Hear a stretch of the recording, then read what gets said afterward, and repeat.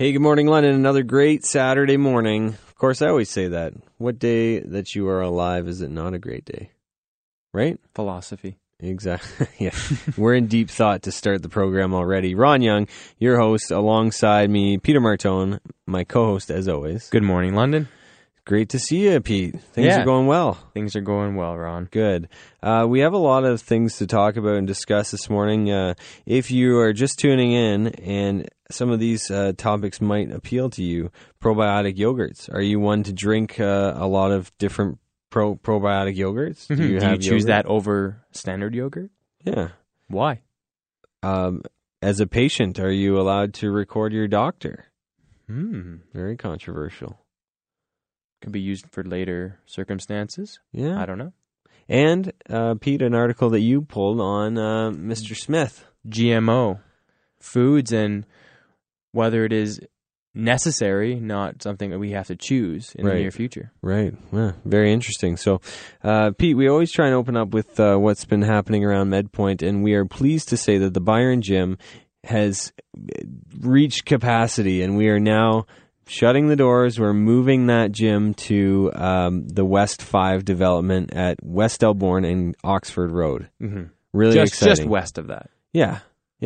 I cannot wait. I'm very excited. We've seen the Byron Gym grow from... There's been 2 trainers. I remember we had no desk. We were sitting in lawn chairs to have a couple clients to... Nearly every hour of the day, there's at least 1 or 2 trainers training their clients in there. From 6 a.m. right till 7 p.m. So it's excellent. We know that is a need to grow into a bigger space. So we took that step forward. Yeah. Very excited for it. It's great. And what we're going to be doing is we will have an open house at some point in the middle of September. So stay tuned for that. We want to welcome everybody into the gym so that you can see the space. And perhaps if you feel the need to sign up for classes or perhaps you'd like the one-on-one training, of course, we would be happy to assist you with that and just welcome you to the new facility and a welcoming to the neighborhood. Yeah, stay tuned for some dates for that for the open house. If you're in the Riverbend area right now and you want some information on this, you can, of course, visit the website medpoint.ca and you can get a hold of us through the contact form. We are coming to your area of town, so please be advised and if you let us know you're interested in services now, then we can obviously get you started for as soon as we open. Mm-hmm. Another thing, Pete, that I love, and it's getting back to school. Dare I even say that on the radio? That was early. Yeah, here we are, August. What is it, 12th or 13th here? August 12th. Yeah, and we're talking about school. No, we're about a month away, but I find that a lot of people winding down vacations, they're looking to get back into a regular routine. They want exercise and they want diet in check.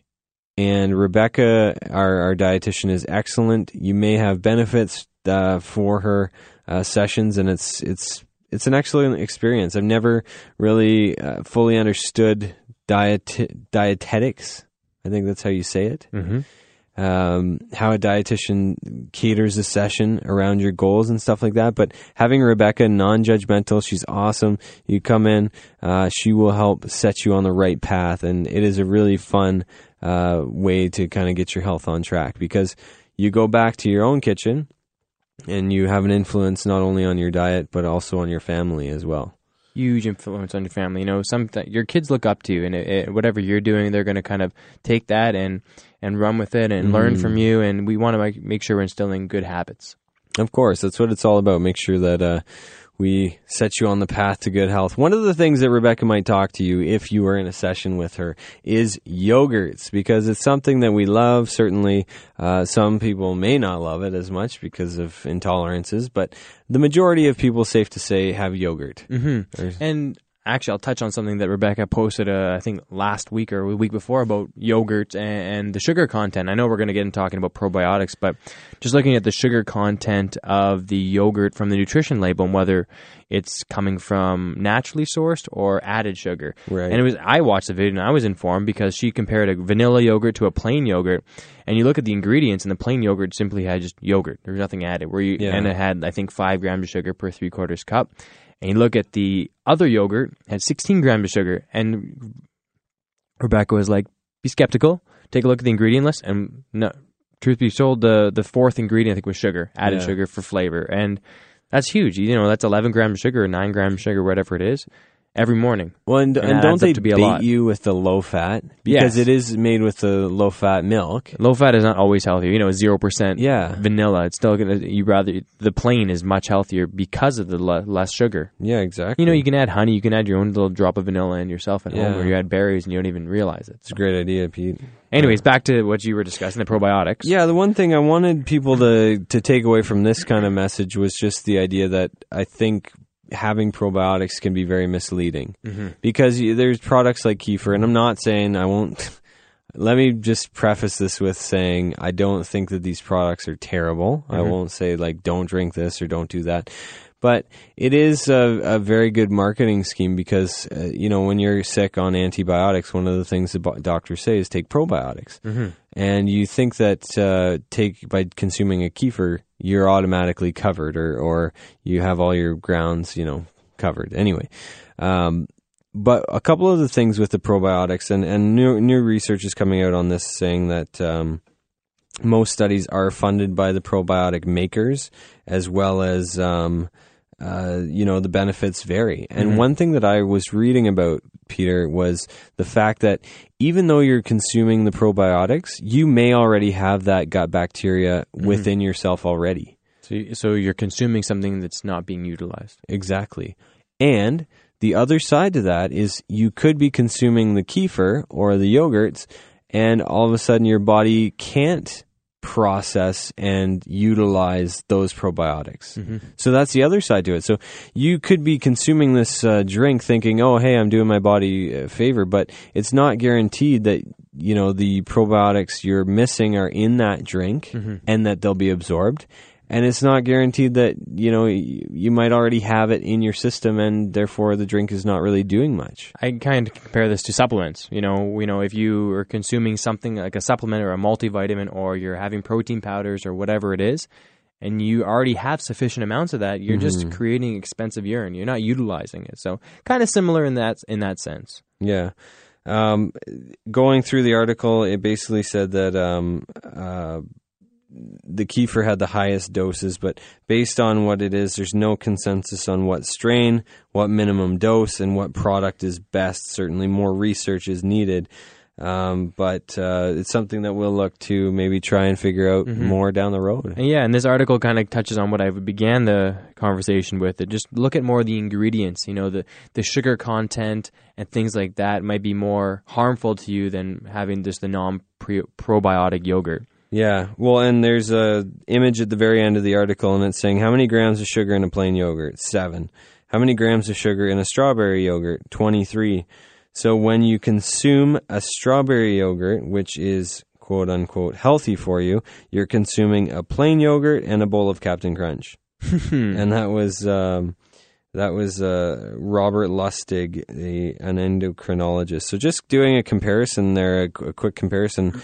Obviously, it's tough to imagine a yogurt being equivalent to a bowl of Captain Crunch, but we know that Captain Crunch holds 13, 14 grams per serving. And that's per serving. I know that you're not measuring out your Captain Crunch at home. Or your yogurt. I guarantee you're not having 3/4 of a cup exactly. I guarantee you can a couple heaps of spoonfuls there. So very, very true, Peter. Okay, we're going to take a quick commercial break. When we come back, are you visiting your doctor and perhaps recording the conversations you're having? Well, after the break, we're going to be seeing what kind of repercussions that could hold. Stay tuned. This is the MedPoint Health Half Hour, only on AM 980. Welcome back to the program every Saturday morning, 10 a.m., MedPoint Health Half Hour. Hey, we love having you listen to the show. If you have any feedback for us, please send us an email, ron@medpoint.ca, or you can email peter@medpoint.ca. Not hard to remember. Easy names. Kind of old school names, I'd say. I don't know any Ron under the age of, say, 50 maybe. And it's funny because I met a Ron a couple weeks ago, and he said, it's a pretty old name, like your parents must have been old-fashioned. And I said, I found that out very quickly, yes, that I'm one of the only Rons of my age, I feel. Well, maybe another Ron, they can email you at ron@medpoint.ca. Yeah. If your name is Ron, email me. Peter's also I know a lot more Peters, though, than Ron, so you're safe. I think it's a little less, but it is still an older style name. Well, hey, Pete, we were going to talk a little bit about GMO because I know people love the buzzwords, right? I mean, that is a buzzword for sure.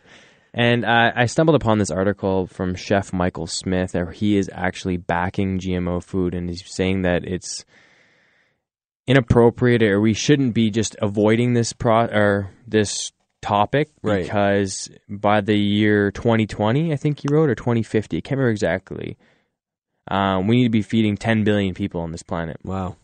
So, and we're already struggling right now. Yeah. And if we can somehow create our food that is not going to harm us, we should be definitely looking into that, because it's going to obviously save a lot of lives. Yeah. Starvation will be a serious problem in the coming years. Yes, that's true. And I know that GMO is one of the things that people hear and they say, no, I don't want GMO. I want to stay for organic.